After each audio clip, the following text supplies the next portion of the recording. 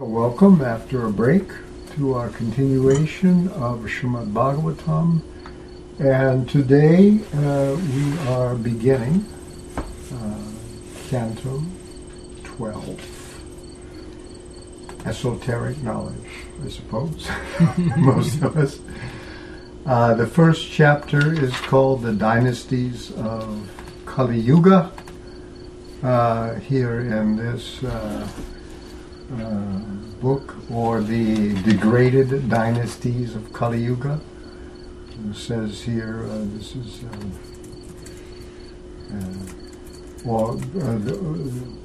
Vishwanath Chakravarti Thakur has called it the kings of Kali Yuga. But, and here the dynasties of Kali Yuga, but it's the way it is in the Bhagavatam, although in the Veda-based section it's called the degraded dynasties of Kali Yuga.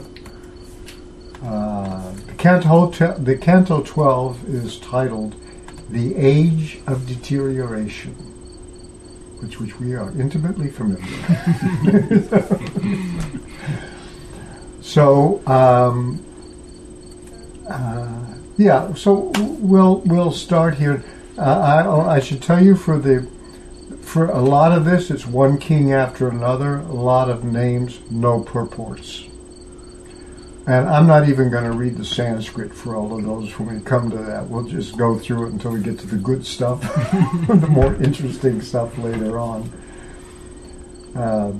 If you're familiar with the Bible, if you've ever were raised in a Christian family where you got to read the Bible together with your family, or in a Sunday school, there's a whole sections of the Bible, the Old Testament, which are called the begats. We call them the begats. This person begot that person, and that person begot that person, and that person begot that person. And you had to sit through it all because it was the Bible. But it was a desert to get through before you got to something more interesting. So I don't want to say this is going to be like that, but it's there. You know, and actually, as we'll see right away, this 12th canto takes off list of dynasties where the 9th canto picks up where the 9th canto leaves off. So we're already going way back to the 9th canto, and then of course when they come to Krishna, then pause, and then 10th canto was there, and then the 11th canto, and now we're going to pick up again. I think there's reasons why people used to remember these things, because everybody knew them, and we don't anymore. But and also a lot of this, if you know the Mahabharata, if you know the Ramayana, and if these are what you grew up instead of, Duck Dynasty or whatever people are watching that TV, you may have known these things anyway. So we're a little culturally deprived right now from those days. So instead of the Duck Dynasty, we're going to have the Yadu Dynasty and the others. Okay.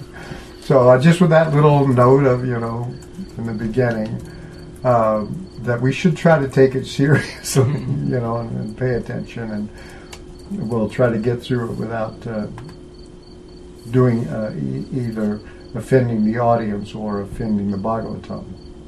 So first we'll say, Om Namo Bhagavate Vasudevaya, Om Namo Bhagavate Vasudevaya, Om Namo Bhagavate Vasudevaya. So Srimad Bhagavatam, Canto 12 begins. First 1 and 2 are together. So I'll read this one in the Sanskrit. Shri Shuka Uvacha Yomtya Puranjayo Nama Bhavishyo Bharahardrataha Tasya Matyastu Sumnako Hatva Swaminam Atmajam Pradyuta Samshnam Rajanam Kartayat Palakasuta Shakya yupastad putro bhavitas rajakastataha. So those are those two verses. The translation is, Shukadev Goswami said, the last king mentioned in our previous enumeration, which is basically Canto 9, Chapter 22, or 23, I had it marked here, 22. The last king mentioned in our previous enumeration of the future rulers of the Magadha dynasty was Puranjaya, who will take birth as the descendant of Brihadratha. Puranjana minister Shunaka will assassinate the king and install his own son Prayota on the throne. The son of Prayota will be Palaka, and his son will be Vishakyupa, and his son will be Rajaka. So not only the past, now we're going into the future. This is what happens here. So what I'm going to do here is where we look at the Bhagavatam. Before I read the purport to this, I want to read the introduction to the whole chapter. First, we have two introductions. This is the one from the Bhagavatam, and then I also have Vishnu Chakravarti Thakur, which has a slightly different way of looking at it. So here in the Bhagavatam, the introduction to the chapter, first chapter, it says, the 12th Canto of Srimad Bhagavatam begins with Srila Shukadev Goswami predicting the kings of the earth who will appear in the future during the age of Kali. Then he gives a description of the numerous faults of the age, after which the presiding, so this is the whole 12th canto they're talking about now, not just this chapter. Then he, Shukadev Goswami, gives a description of the numerous faults of the age, after which the presiding goddess of the earth sarcastically berates the foolish members of the kingly order who perpetually try to conquer her. Next, Shukadev Goswami explains the 4 varieties of material annihilation. And then he gives his final advice to Maharaj Parikshit. Thereafter, King Parikshit is bitten by the snake bird Takshaka and leaves this world. To remember, the Bhagavatam is being narrated to him while he's waiting for that to happen. We are about to die. For those who are about to die, what are we to do? What's the best thing to do? Thereafter, King Parikshit is bitten by the snake bird Takshaka and leaves this world. Sutta Goswami concludes his narration of Srimad Bhagavatam to the sages at Naimisharanya forest by enumerating the teachers of the various branches of the Vedas and Puranas, relating the pious history of Markandeya Rishi, glorifying the Supreme Lord in his universal form and in his expansion as the Sun God, summarizing the topics discussed in this literature and offering final benedictions and prayers. So that first paragraph is a summary of the 12th canto. Not just this chapter, even though it's written under chapter 1. Okay, then it goes to the first chapter. The first chapter of this canto briefly describes the future kings of the dynasty of Magadha and how they became degraded because of the influence of the age of Kali. There were 20 kings who ruled in the family of Puru, in the dynasty of the sun god, counting from Uparichara, Vasu to Puranjaya, After Puranjaya, the lineage of this dynasty will become corrupted. Following Puranjaya, there will be 5 kings known as the Pradyutanas, who are then followed by the Shishunagas, the Mauryas, the Shungas, the Kanvas, 30 kings of the Andhra nation, 7 Abhiras, 10 Garbhadhis, 6 Kankas, 8 Yavanas, 14 Turukshkas, 10 Gurundas, 11 Maulas, 5 Kila monarchs, and 13 Balikas. After this, different regions will be ruled over at the same time by 7 Andhra kings, 7 Koshalas, yes, the kings of Vidura and the Nishadas. Then the power of rulership in the countries of Magadha and so forth will fall to kings who are no better than Shudras and Malechas, and who are totally absorbed in irreligion.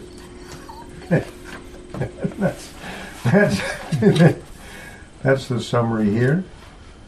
Now,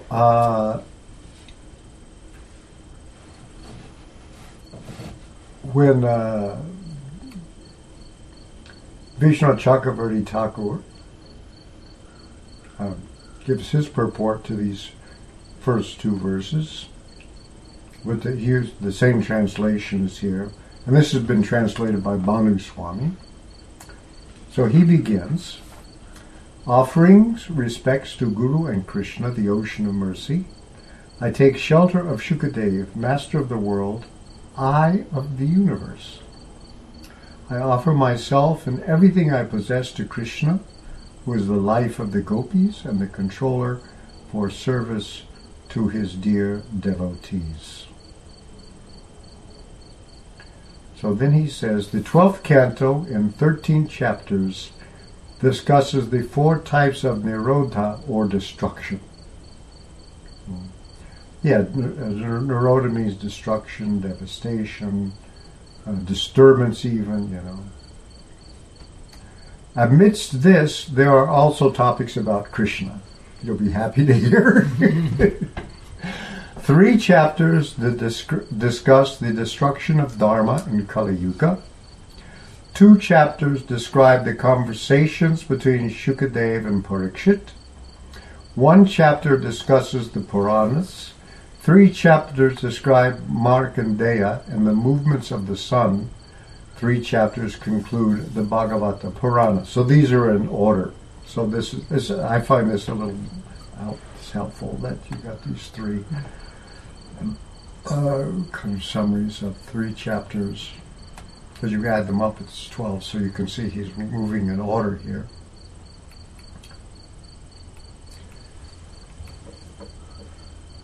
In 2 cantos, the 10th and 11th, he goes on now. In 2 cantos, 10th and 11th, the nectar of Krishna's pastimes in the Moon Dynasty has been described. Because remember, the Kshatriyas are 2 lineages called the Surya Vamsha and the Chandra Vamsha, whether they come from the dynasty of the sun and the dynasty of the moon. They start out there and then on earth. So this is Krishna comes in the dynasty of the moon, whereas Ramachandra is the dynasty of the sun, actually. Nice to be able to trace yourself back to interplanetary sources. Anyway, so the 2 cantos, 10th and 11th, the nectar of Krishna's pastimes in the Moon Dynasty has been described for drowning all people in bliss. Now, in order to produce detachment from all other things and people, the rest of the Moon Dynasty is described. So this is quite perceptive. That's why. So first bliss, and now a little getting detachment from the world, just to let you know how horrible things are going to get. And you shouldn't, you should be detached. The 9th canto described that in the Puru dynasty, Upari Chara Vasu had a son named Brihadratha. His son was Jarasandha, whose son was Sahadeva. Now, in this dynasty, the son of Sahadeva was named Marjari, and Marjari's son was Shrutashrava. In this way, 20 kings up to Ripunjaya were described. That's really, you come to the conclusion of Canto 9, Chapter 22. The end of the dynasty, when the families become mixed, is also described. Puranjaya, which is another name for Ripunjaya, was the descendant of Brihadratha. After killing him, Shunaka will install his son Pradyota as king. Pradyota's son was called Palaka because this line arose from Pradyota. Pradyota, it is called the Pradyotana dynasty. So that's his commentary on these verses here in this one. So if you look here, how it's described here, the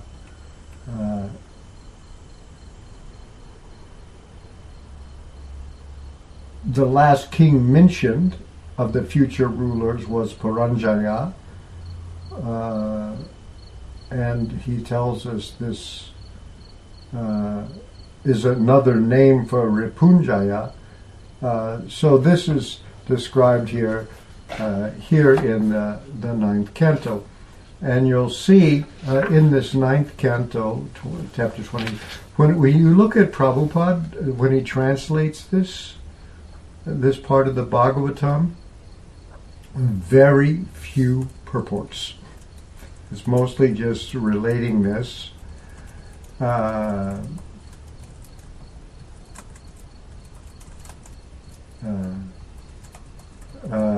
These different dynasties here, and then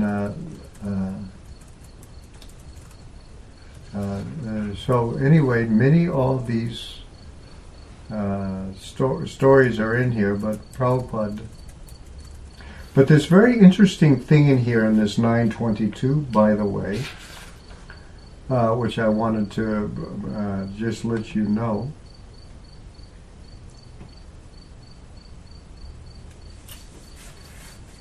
They describe these, I'm going to read this a little bit. So they're describing this Jarasandha and Sahadev's son and his sons, and it goes on, and then it says, the sons, now I'm reading at 9:22, and this is 12 through 13. And this is Prabhupada's translation here of this 9th canto. The sons of Pratipa were Devapi, Shantanu, and Balika.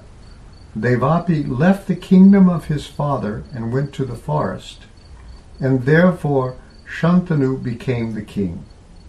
So this is this thing here. There were three sons. There's Devapi, Shantanu, and Balika. So Devapi, who was the oldest son there in order of birth order here, he left the kingdom and went to the forest. He became renounced. And therefore Shantanu, the second son, became king. Shantanu, who in his previous birth was known as Mahabhisha, don't know anything about that, but probably the people who heard this, knew that story too. Shantanu had the ability to transform anyone from old age to youth simply by touching that person with his hands. You have to remember These descriptions are of the previous yugas. Kali Yuga began about 3000 BC, 3112 BC actually, February 18th, I think. But, you can trace it. That really give you the exact date. Kali Yuga began. We don't have any history of Kali Yuga because what we call history began with the advent of writing, which is about the same time dated as when Kali Yuga began. So this is prehistory.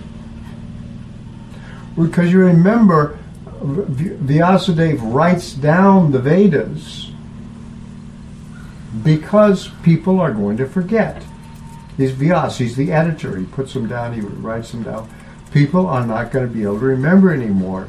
So writing is the crutch for stupid people. Otherwise, you remembered everything. And if you look at traditional Vedic teaching, pedagogy, it's really based on memory. Because people would remember. If you go to school as a child, starting at the age of 5, to learn the first part, pronunciation of the alphabet, and then grammar, it's all reduced into sutras. It's compressed. And you just chant the sutras. At the age of 5, you can't understand anything, but you can memorize everything. Right? So you say the sutras, and you just remember the sutras. For the whole grammar is produced, Patanjali's grammar is all sutras, that is condensed. They almost don't make any sense, because then you have to learn how to unpack them and know what they mean. But at first you just remember them. And so you're walking around by the age of 6 with a whole grammar in your head. And then they teach you how to use it. This devotee, Shukavak, once told me that he had a teacher in the university who was a traditionally trained Brahmana. He could recite the whole Rig Veda Samhita backwards and forward and backwards by memory. They taught him to recite the whole thing forwards and then the whole thing backwards to make sure you didn't make any mistakes. All by memory. It was in his head. So just remember this. We all believe in the big myth of the 20th century and 21st century and the 19th century and the 18th. The myth of progress.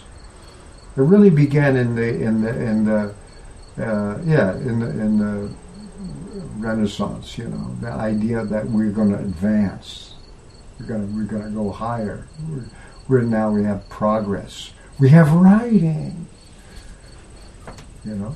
But writing is not a sign of the advancement of civilization. It's the sign of decline. Remember that. And in Plato, Socrates, his teacher, tells the same thing. That the writing is there because people became stupid. And because of writing now we don't know anything. Because people knew that the Iliad and Odyssey were recited by bards. Sutas, actually, are bards, who would just remember and say these things.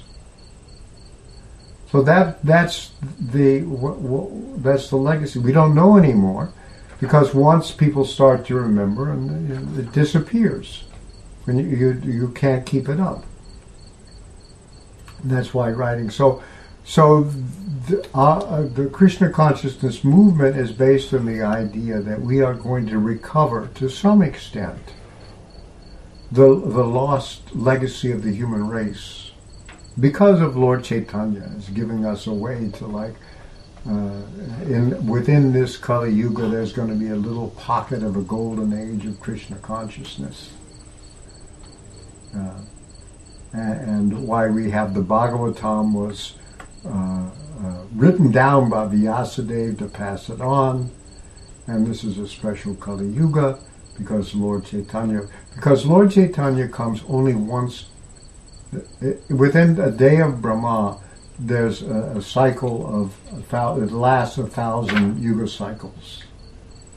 It's actually 994 because 6 of them are takeover. There's Sanjas in between the Manus, but there's 994 Yuga cycles. Only in one of those does Krishna descend. Otherwise, some other avatar comes. But in one of those 1,000 ages, the Bhagavad Gita once every 1,000 ages, he says this, I descend myself. Krishna comes. Because when Krishna comes, his Vrindavan pastimes are disclosed, and that's highly confidential, private life of God, in which his beauty overpowers his majesty. Otherwise, God is majestic.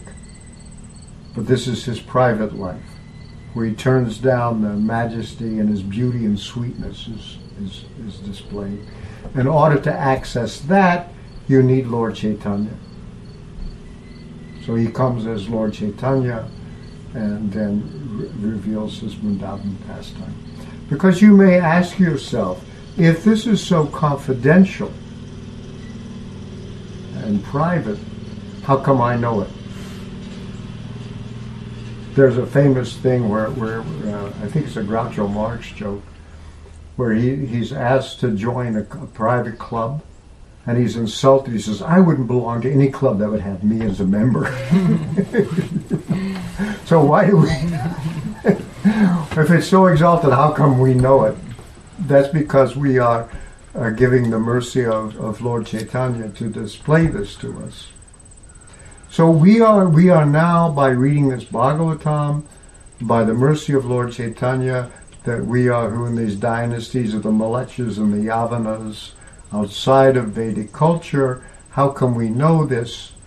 So it's because of Lord Chaitanya. So if this is seems very difficult for us, it's because we're stupid. And we should appreciate as much as we can. And if we follow the method given by Lord Chaitanya, we'll be given the brains to understand it. I was standing next to Srila Prabhupada in LaGuardia Airport, and the reporters asked him, why had you come to the West? And they're all spent, about 4 or 5 of them, they all got little notebooks and pencils in those days, right? And Prabhupada said, they're writing, he says, I've come to give you a brain. And their pencils stopped.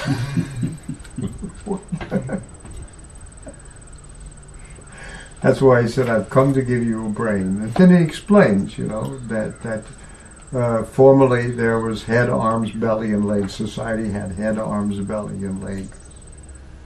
But now society is headless. There's no guidance from the Brahmanas. He says, I've come to give you a brain. And then he mentions, which really was interesting to me, in your society, everyone is a Shudra, and there are a few Vaishyas. That means we haven't seen real Kshatriyas and real Brahmanas. We just don't. We have people, you go to a university, there's professors. Are they really Brahmanas? How do they live? What do they know? Anything about spiritual knowledge, they can only come to the edge of it. They can't go any further. Because if you're a Brahmana, you have to follow regulative principles. Because knowledge depends upon sattva, goodness. They are not elevated in the mode of goodness anymore. And most of the universities where they pursue advancement of knowledge, they're being sponsored by corporations. And the corporations are run by a few Vaishyas. You may notice that the Vaishyas that you find out the ownership of things is not that many, right?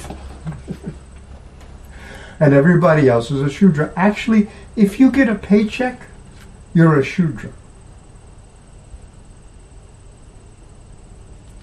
Because a Brahmana does not, his modes of livelihood is donations. In an emergency, yeah, you can do a little agriculture. But otherwise, Brahmanas live simply on donations. Prabhupada once described that a Brahmana is someone who can learn anything and teach anything. Not just learn, but teach. Learn and teach. And the Brahmana would go into a village and he would sit down somewhere, and anyone could send their children and would teach them. Whatever they needed to know, could teach them. And he wouldn't ask for money.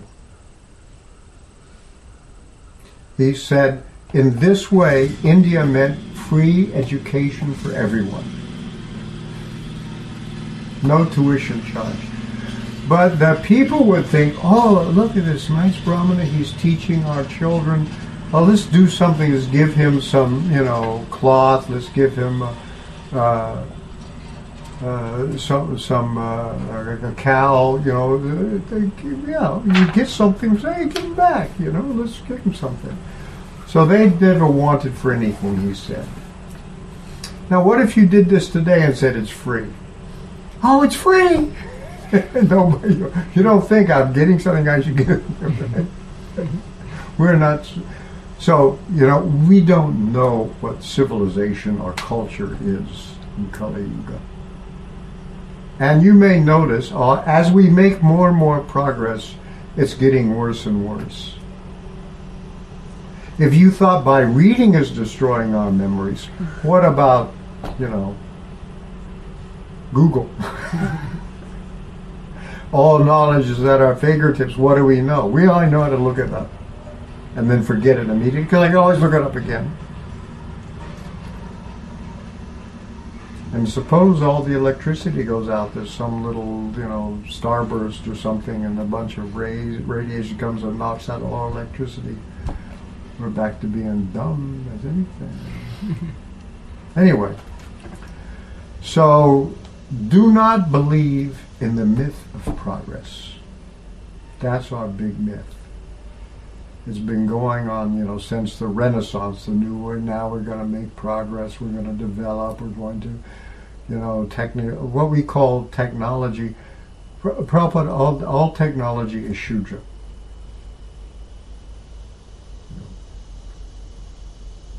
That's what's happening.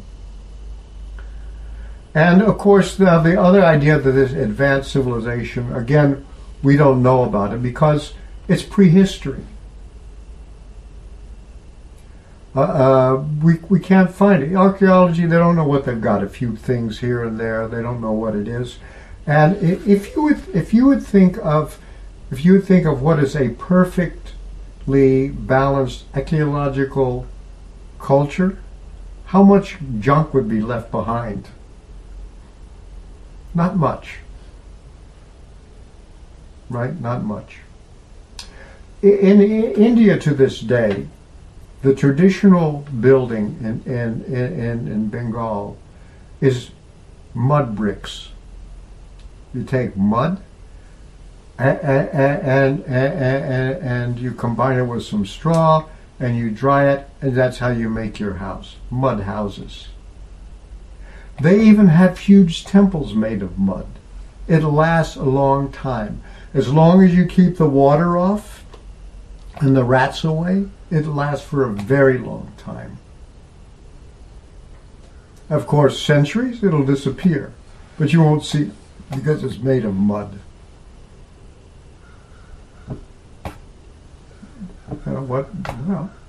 Where's the remnant? Where's the archaeological remains? You won't see it. If everything is very simple, everything is recycled, everything is, you don't want to leave any garbage anywhere. Like if you go camping, when you leave campsite, nobody should know you were there, right? Where's the past? And they didn't write anything down because they all had memories and they could pass it on from one generation. Anyway. I just want to tell you, we are victims of the myth of progress. So here we have a little bit with our clumsy books and even clumsier, tablets and computers and iBooks and so on. Anyway, so here we have these kinds of stories of these, and now they also tell the future, because you can also see the future. How this, corresponds with what we have left of historical memory, I have no idea. But I can say this.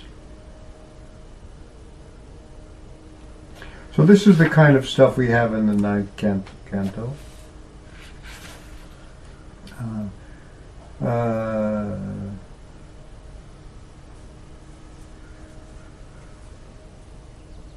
This story about this Maharaj Shantanu, who went to the forest, and then he requested his elder brother to take charge of the kingdom. That's this Devapi.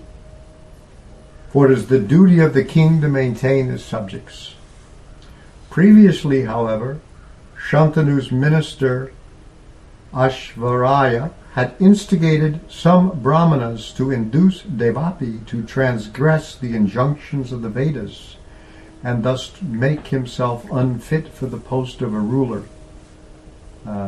So this is like a kind of unheard of thing, where you have a Brahmana ministers misleading a king.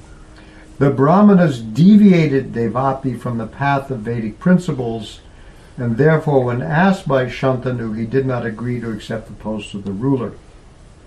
Instead, he blasphemed, on the contrary, he blasphemed the Vedic principles and therefore became fallen. Under the circumstances, Shantanu again became the king, and Indra, being pleased, showered rain. Devapi later took to the path of mystic yoga to control his mind and senses, and went to the village named Kalapagram, where he is still living. And it says that actually when this age ends, somewhere else, I can't remember where it was, when this Kali Yuga ends and the next Satyuga begins, this same Devapi will be the one who becomes the king. That's what it says. Oh yeah, here it is. Right here is the next one. I'm sorry. Yes, next verse. After the dynasty of the moon god comes to an end in this age of Kali, Devapi, in the beginning of the next Satya Yuga, will reestablish the Soma dynasty in this world. Yeah, it's the very next verse. See, I can't even remember when I read it. From Balika, the brother of Shantanu, the next one, Shantanu, came a son named Somadatte, who had three names named Buri, Burishvava, and Shala. From Shantanu, to the womb of his wife named Ganga, came Bhishma, the exalted, self-realized devotee, a learning scholar. Now we know about Bhishma, we hear about him. Bhishma Dev was the foremost of all warriors. When he defeated Lord Parashurama in a fight, Lord Parashurama was very satisfied with him. By the semen of Shantanu in the womb of Satyavati, the daughter of a fisherman, Chitrangada took birth. So then this is stuff with the stories we know from the Mahabharata and other places about Bhishma Dev and grandfather Bhishma Dev of the Pandus and so on. So this history is there. Then it goes on. So this Chitrangada took birth. Chitrangada, of whom Vichitravirya was the younger brother, was killed by a Gandharva who was also named Chitrangada. Satyavati, before her marriage to Shantanu, gave birth to the master authority of the Vedas, Vyasadeva, known as Krishna Dvaipayana, who was begotten by Parashurama Parashara Muni. From Vyas I, that is Shukadev Goswami, was born, and from him I studied this great work of literature, Srimad Bhagavatam. So that's the kind of stuff that's buried under all these recountings of things. So these people, these are their ancestors, and they know them. You know. One of our devotees in Philadelphia came from a big Italian family in Philadelphia. He could name so many relatives and so many, Today we don't even know, who our great grandparents are. But those, they know. So in olden times, people really knew these things. They had a sense of belonging to families and stuff like that. The incarnation of Godhead, Vedavyas, rejecting his disciples headed by Pila, instructed Srimad Bhagavatam to me because I was free from all material desires. After Ambika and Ambalika, the two daughters of Kashiraj, and this is in the Mahabharata, were taken away by force. Vichitravirya married them, but because he was too attached to these two wives, he had a heart attack and died of tuberculosis. The word that's translated here is tuberculosis. The Sanskrit dictionary is a wasting disease, so I guess that's one wasting disease.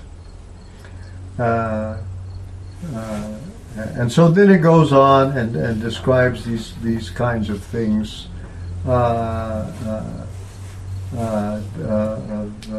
And then talks about Pandu, and all these things are going on. And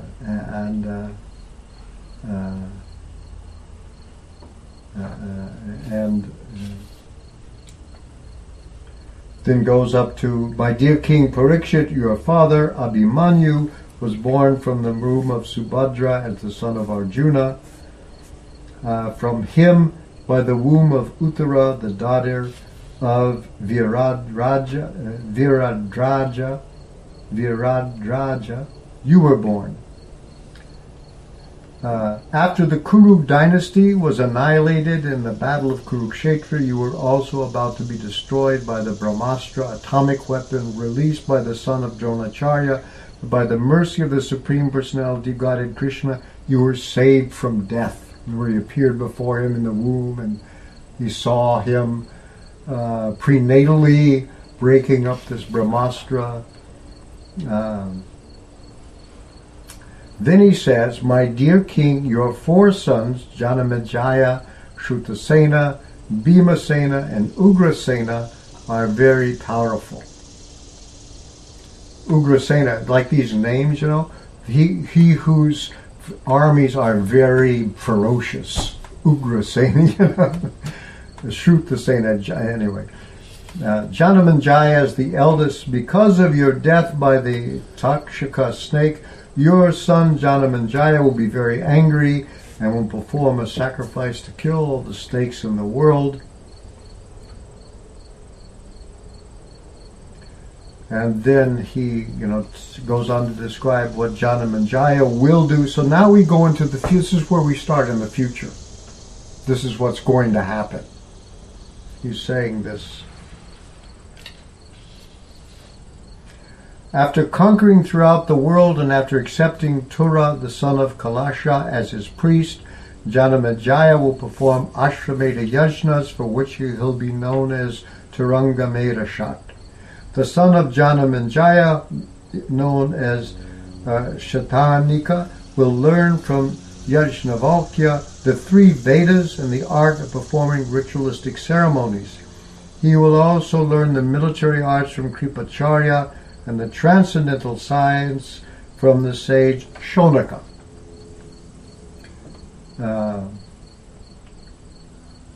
And then it gives more who is going to happen. And we're into the future. And then there's more lists of names, just like this is.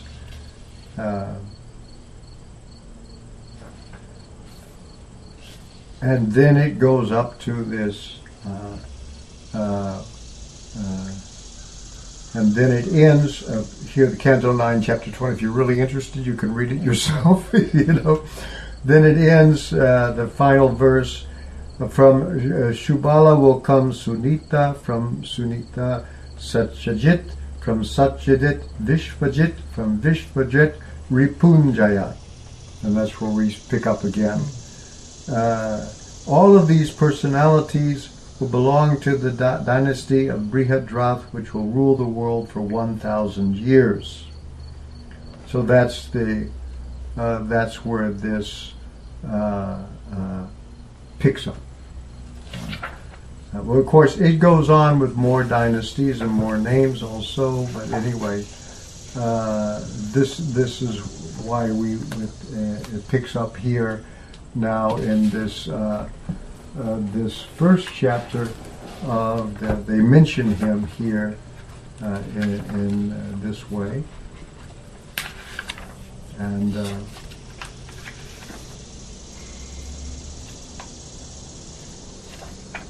so we'll stop. Okay. So, as I said, if we go through a lot of lists of names, I probably won't even bother to read. There's very few purports, as when Prabhupada did it, there were very few purports.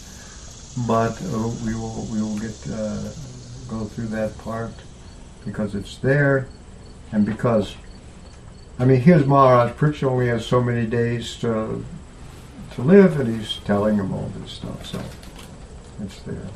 Okay, any questions or comments?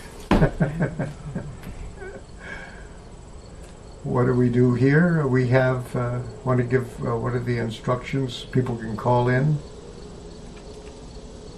So if you have a question on Mayapur TV, go ahead and type in your question on the online chat box to the right of the screen, and we'll read them aloud. If you're on the phone, press *6, and that will unmute yourself, and you can ask a question that way. If you're in the live studio audience, you can just ask a question. So it was mentioned some of these fantastical stories in history, right, and evidence lacking and so forth of that currently, right, or some. So I was thinking, I know of the pramanas, pratyaksha is like considered the least.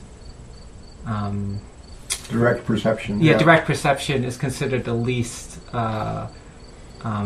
convincing or powerful, whatever, right?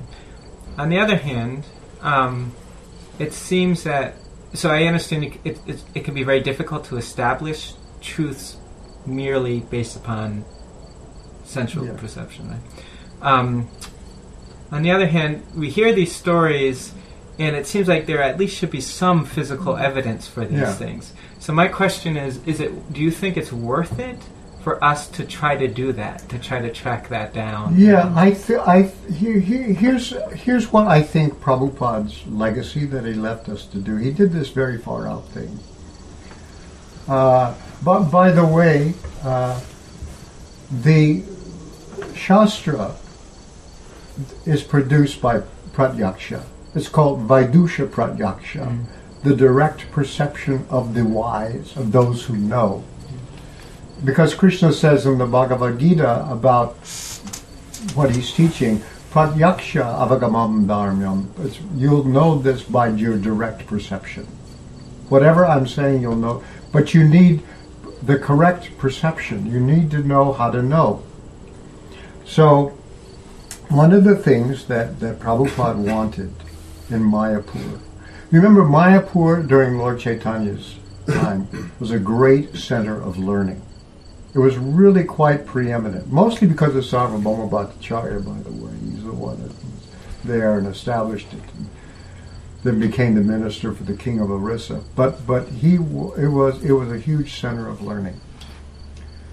And Prabhupada, some of the things that he wanted done that were not done when he left was the temple of the Vedic planetarium.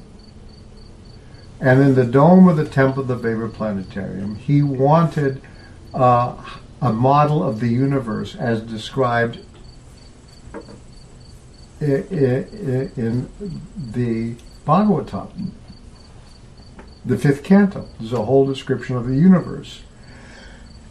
He wanted it, a moving model of that universe, hanging, and then we are going to have in the inside of the dome,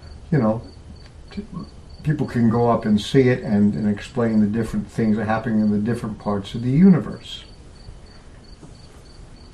If you look at that 10th Canto description of even this world, I mean, Prabhupada really flipped out devotees when he said we haven't gone to the moon. We haven't even gone to Earth. It describes a different world than we are accustomed to seeing. Now, I myself am convinced that it's true, but that we haven't been to the Earth because we can't see it. Because the world that is described, the universe that's described in the 5th Canto, is actually the body of Brahma. He's the soul of the universe. Krishna is actually technically the super soul of the universe, and Brahma is the soul of the universe. That means the universe is his body. That means he's aware of the universe in the same way that we're aware of our bodies, probably better. So the universe is a cosmic organism. It's a living being. There are 33 crores of demigods, 330 million devas. I regard the devas as the nervous system of this cosmic body. How do the devas operate? They all have natural yoga cities. When Prabhupada talked about the yoga cities, what people call a miracle, he says miracle just means you don't know how it's done. They're not miracles. They know how to do things. They're born with yoga cities. When Indra moves the clouds around or whatever, how does he do it? You depict him riding on elephants and pushing them around, or maybe that's not how he does it. He's wired into the weather. The devas are the nervous system. The devas have bodies, but their bodies are all made of manas. So you can't always see them. You can't perceive, but that's how they control things. And they all have that's a different universe than we have access to right now. Because we're dumb.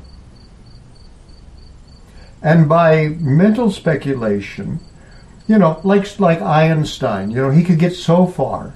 And then he was asked what he believes. Well, he believes in the god of Spinoza. That means some kind of idea that the universe is divine. Because philosophers have gotten that far. The cosmic organism, Spinoza, other people. There are all kinds of different ways of pantheism or panentheism. God includes the world but transcends it. There's one way of saying panentheism. There are different theories like that. And generally when thinkers think to the edge, they get some intuition like that.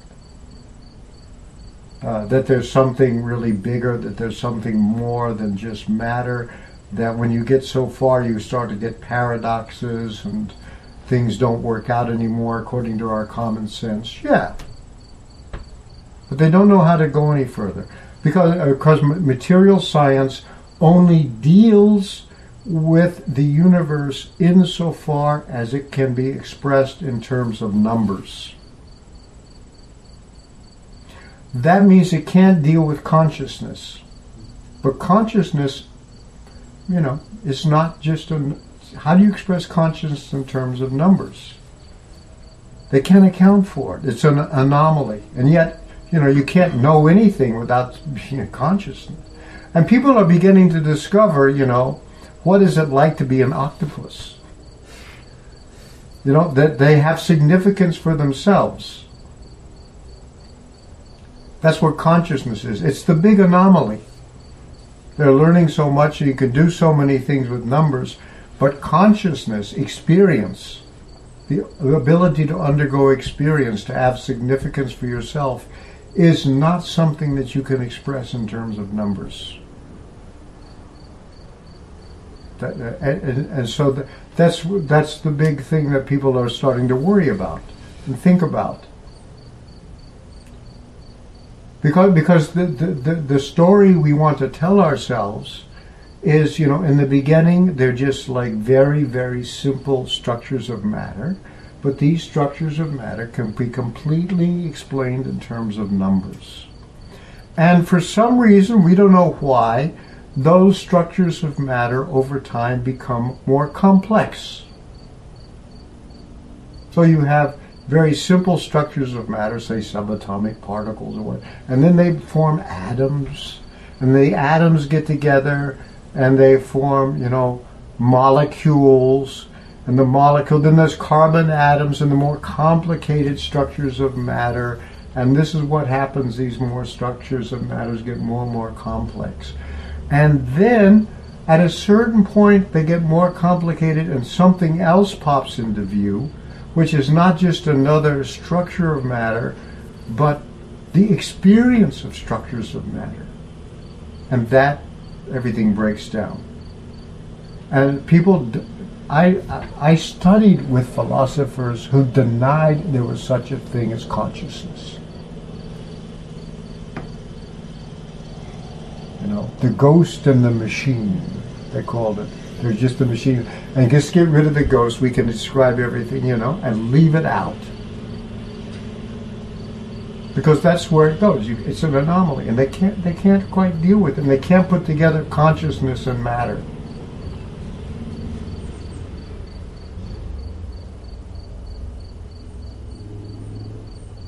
But our process is one that sees everything as integrated. They're both two different energies of Krishna. And basically, what I learned from Prabhupada is that everything is actually spirit. There's just different kinds of spirit, as he told me. Different kinds of spirit. To see that way, one has to become pure. So, in Krishna consciousness, we have regulative principles. We don't eat meat, fish, or eggs.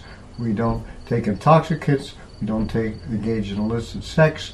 We don't gamble, engage in speculative enterprises, right? Sounds to people like, moral principles. We have that, our little place for moral principles. You can be a very smart scientist and so on, and not have any morals, just so long as you're not drunk when you go to work. It doesn't mess up your head for doing science. You can just do it on the weekend or whatever. But otherwise, you can be a big of a nasty guy as you want to be. You can plagiarize so long as you don't get caught. There's no... it doesn't matter what your life is like on these matters. You could be a wise guy. But these principles are principles of knowledge. So first of all, we need to have the right, what they call in philosophy, epistemology. How does knowledge take place? What is knowledge? And this is what the Brahmanas, I have come to give you a brain, Prabhupada said. The brain is you have to be in the mode of at least goodness, and then go on from there to Vishuddha Sattva. And then you can start to see things the right way, hear things in the right way, and you can then become connected with not just the soul, but the super soul. And then when the connection between the soul and the super soul is there, then you begin to understand more things. That's the future. That Prabhupada wanted. I've come to give you a brain. It's principles of knowledge. That's why when Prabhupada went to MIT, early on, he was invited to speak at MIT. I think it was just some professors and graduate students, and that time Prabhupada was part of the counterculture. Let's see what this is about. He said, why do you've had so many departments of study in your institute? Why don't you have a department for the study of the soul?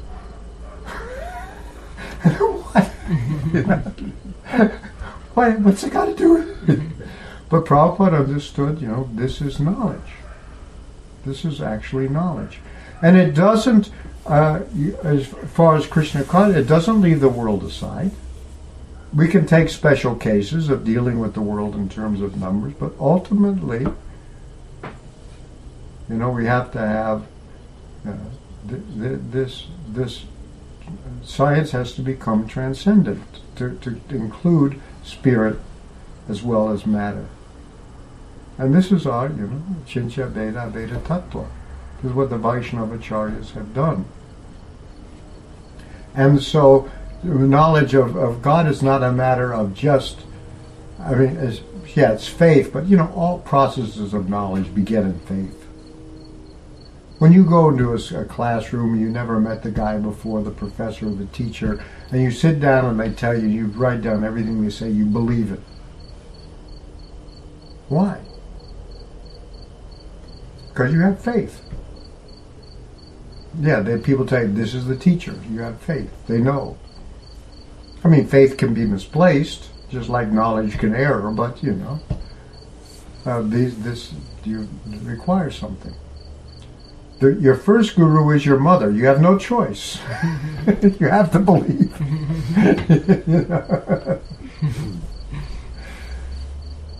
So this is the mother is the Adi Guru. So this is our process, and so that's why Prabhupada wanted a center of learning at Mayapur. He wanted to take the Bhagavatam and show the world as it is, and he also wanted a graduate research institute in Mayapur. He sent me personally, called me in, sent me to see about having such an institute affiliated with the University of Calcutta. And he wanted our research library to be all the works from the 4 Vaishnava Sampradayas. He wanted that to be in Mayapur too. I think it goes together with that universe. People can come and look at it, and then could do research work in this place in Mayapur, the center of learning, where Lord Chaitanya was born and raised to be a teacher. That was his profession. He was a Brahmana, and he was a teacher. And he gave something that was not just in Mayapur, but would go all over the world. So I'm convinced about it myself. I maybe not advanced, but advanced enough to know there's really something big there, really, really big. And we need to further this research because all the rest of the stuff is going to get really messed up. As you may have noticed, apparently all our bodies are now full of plastic. Anyway. What are you going to do about that? Okay? There's some questions. Yeah, okay, there's more questions. I'm sorry. What happens when you get old? You become garrulous. Rant on and on and on. Krishna Chaitanya asks, he says, have any devotees ever tried to correlate the list of kings with known history? Would this not lend credibility to the predictions? Sure, somebody should do that. I don't know that anybody's yet tried to do it or to understand it or to know how it comes about, but I'm sure that's one area for our university of the future to deal with this. Really, we have the Srimad Bhagavatam. We also should look and compare that with the other Puranas, at least the ones that are in the mode of goodness, and see what they say. We haven't done that yet. That should be part of our research. We should also deal with the astronomical schools and what they say. We have to access the whole of this of many branched culture that comes from the Vedas and master it. And that would be one of the jobs. Itihasa, history. Mm-hmm. Vijay Krishna Prabhu asks, why is it that nowadays technology is not considered advancement of civilization? How can technology harm human society? It already has. It's, you know, when I was a kid, we had the latest technology. I remember was you could grow crops because you could spray them with DDT. And this little, I used to, one time I lived in Texas next to a cotton field, and the plane would come down and spray the cotton, and we used to stand underneath it and, you know, feel like it could drifting down on top of us. Hey, progress. So, you know, that did some good things, and it also did some other things. So we are solving the problems. The problems we have now are the problems caused by technology. And I do not think that all the problems of technology can be solved by more technology. Our technology is going to have to become a spiritual technology too. We have to learn how to live, basically to understand that there are rules of nature that we should follow. And people are working on that, but right now they're still thought to be weird. Because nobody can figure out how to monetize. If you have energy production and food production as local as possible, that basically screws big business. The few Vaishyas that are in control.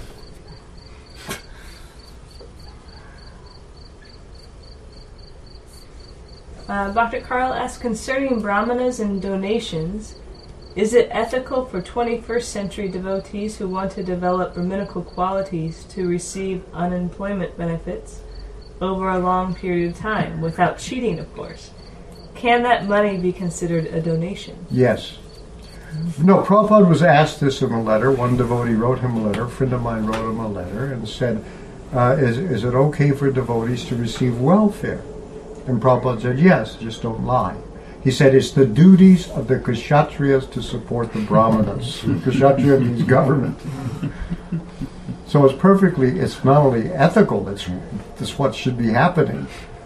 The Brahmanas should be supported by the government, yeah. And Vijay Krishna Prabhu asked, he said, why do they compare the 4 yugas to the 4 seasons? Because, well, I don't know where that comparison comes from, because in India there's 6 seasons. But generally spring is really nice, summer is not so nice, autumn is not so nice, and winter is really bad, you know, something like that. But it rotates like the seasons, and I think there's a regular rotation of the seasons, so there's a regular rotation. So it's just the fact of rotation, not necessarily this one's better and that one's, you know. Because even if there's 6 seasons, it's a rotation. Whatever it is, it comes around again, right? You know, there's the rainy season, there's the misty season. In India, there's all these different, there's 6, I think. I have one last.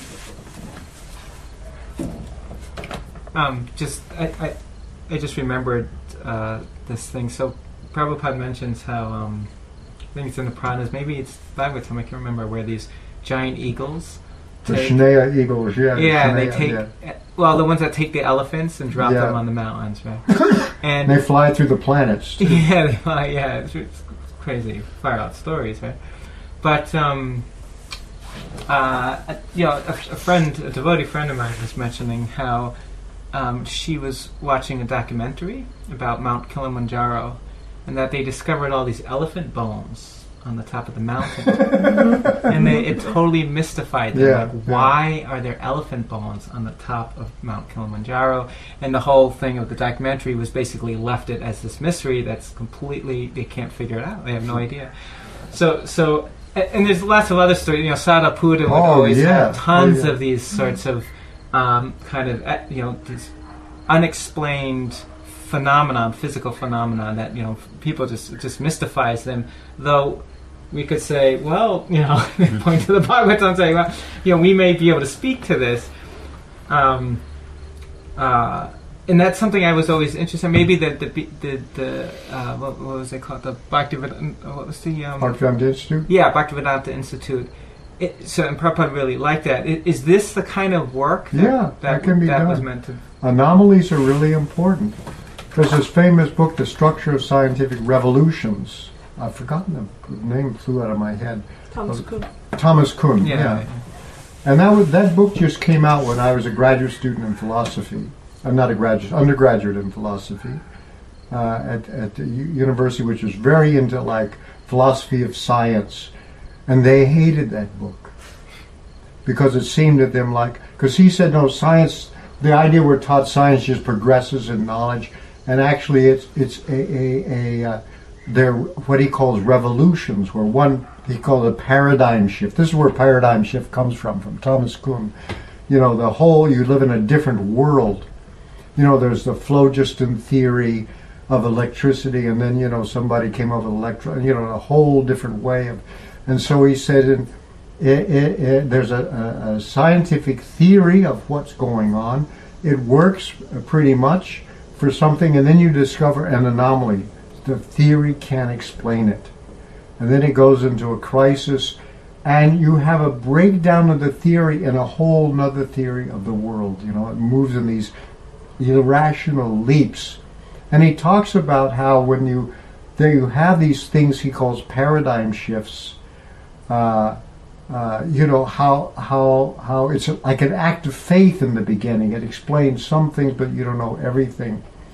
So these are the things that happen like this. They're these paradigm shifts, even in science.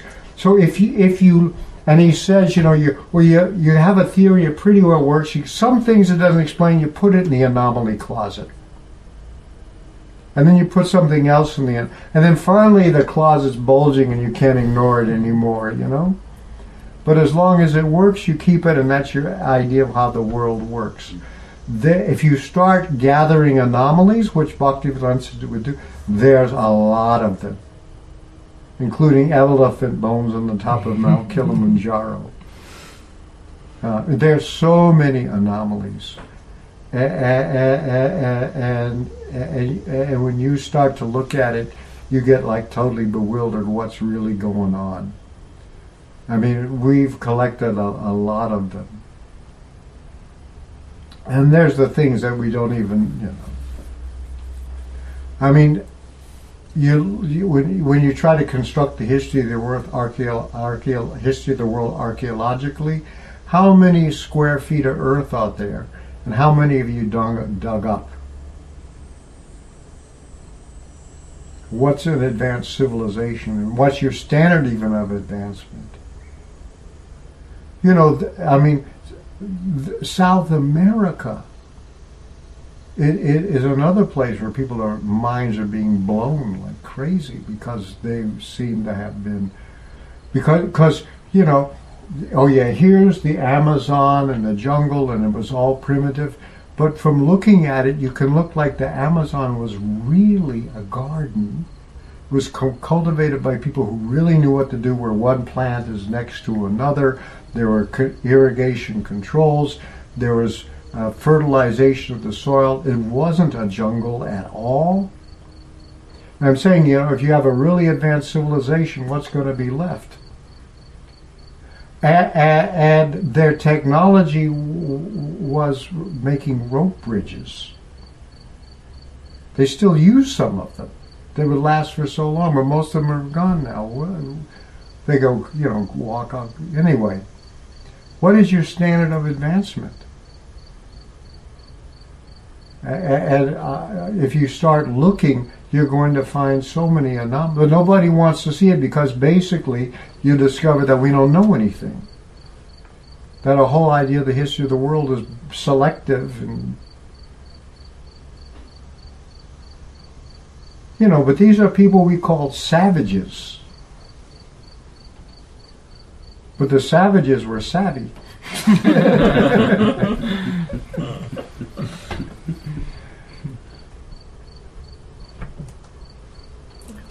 actually have a question.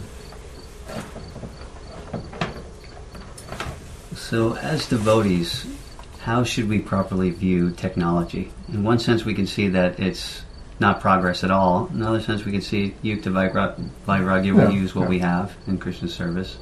So how do we kind of combine those two? Well, you don't. I don't. Prabhupada's idea was you use everything in Krishna service. And I suspect for the time being we're going to use it. I mean, we're talking to people all around the world because of one day we'll be able to do it without technology, maybe.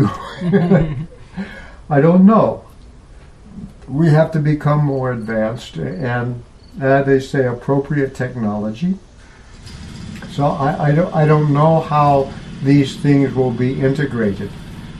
I mean, because Prabhupada didn't hesitate, in spite of being sort of anti-modern in many ways and but using technology. I mean, he did print books. When tape recording came, he used tape recordings. That's some of it he didn't like so much. When Prabhupada was asked, maybe if we put fax machines or telex machines in the temples, then that we could communicate with each other more and associate together. And Prabhupada said, no, it'll only increase prajalpa, that is nonsense talk. Well, what's Facebook now? You can't trust it anymore, right? Fake news, the Russian troll farms, and there's a lot of trolls. It turns out almost 99% of the population may be trolls. Some of them consciously so and others are unconscious trolls. So that's the downside. So we have to be very careful with this, but whatever we can engage in Krishna service, we're doing it, and that's, you just have to take it as it comes. Is it favorable to Krishna consciousness or unfavorable? And things right now that we are using that are favorable, we may find out later we can do without. We don't need it. We'll see. But I can't think of any general principle that we can use to say, I mean, Prabhupada went by boat, and then when airplanes are available, he went by airplanes. He claimed, he remarked when flying over the Alps that he saw Mount Meru. I haven't seen Mount Meru flying over the Alps, but then again, I can't see everything. So, as I think, if we increase our own level of purity, also we'll get directions from Krishna. Remember, the idea of the soul and the super soul are very intimately related. Because the supersoul is the self of the self. That means knowing the supersoul is something like knowing yourself. It's not a super self, but still it's the self of the self. It's self-knowledge. That's why when one begins to get some realization of the supersoul, you can't doubt it. You can't doubt the existence of the supersoul anymore. You can doubt your own existence. And that you have certitude, absolute confidence, because Nobody can tell you, do you know the super soul is there. But that same super soul is common property of all living beings. So now you got an entrance. Anyway, we'll see what happens. We have to make advancement. But for the advancement of ourselves and for the advancement of society, we have guidance from Krishna once you become ready to receive it. It's not only the best thing we can do for ourselves as individuals, it's the best thing we can do for the human race. And in fact, for all other living beings on this planet who are under distress quite a bit. Now we have to come to that platform of receiving that guidance and direction. And Prabhupada was quite open about that. When the reporters asked him, how do you know what to do when you're guiding the Krishna consciousness movement? He said, Krishna tells me. And the GBC standing next to him when he looked at the reporters, this was in Chicago, looking like, whoa, writing stuff down, you know. Oh, no, he means that he gets inspired. No, Prabhupada said, Krishna tells me.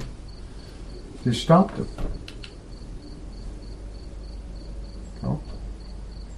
But and Prabhupada's instructions to his disciples were, you become just like me. He said that once, I am one person. And this Shamasundar reported in this newsletter that Prabhupada said, I am one person, and see what I have done. Now we are 500, I think the number of his initiated disciples. So if each of you becomes just like me, imagine what can be accomplished. So he didn't say you can't do it. We just want to linger around for a while and catch a few more episodes. Or something. Then I'll do it.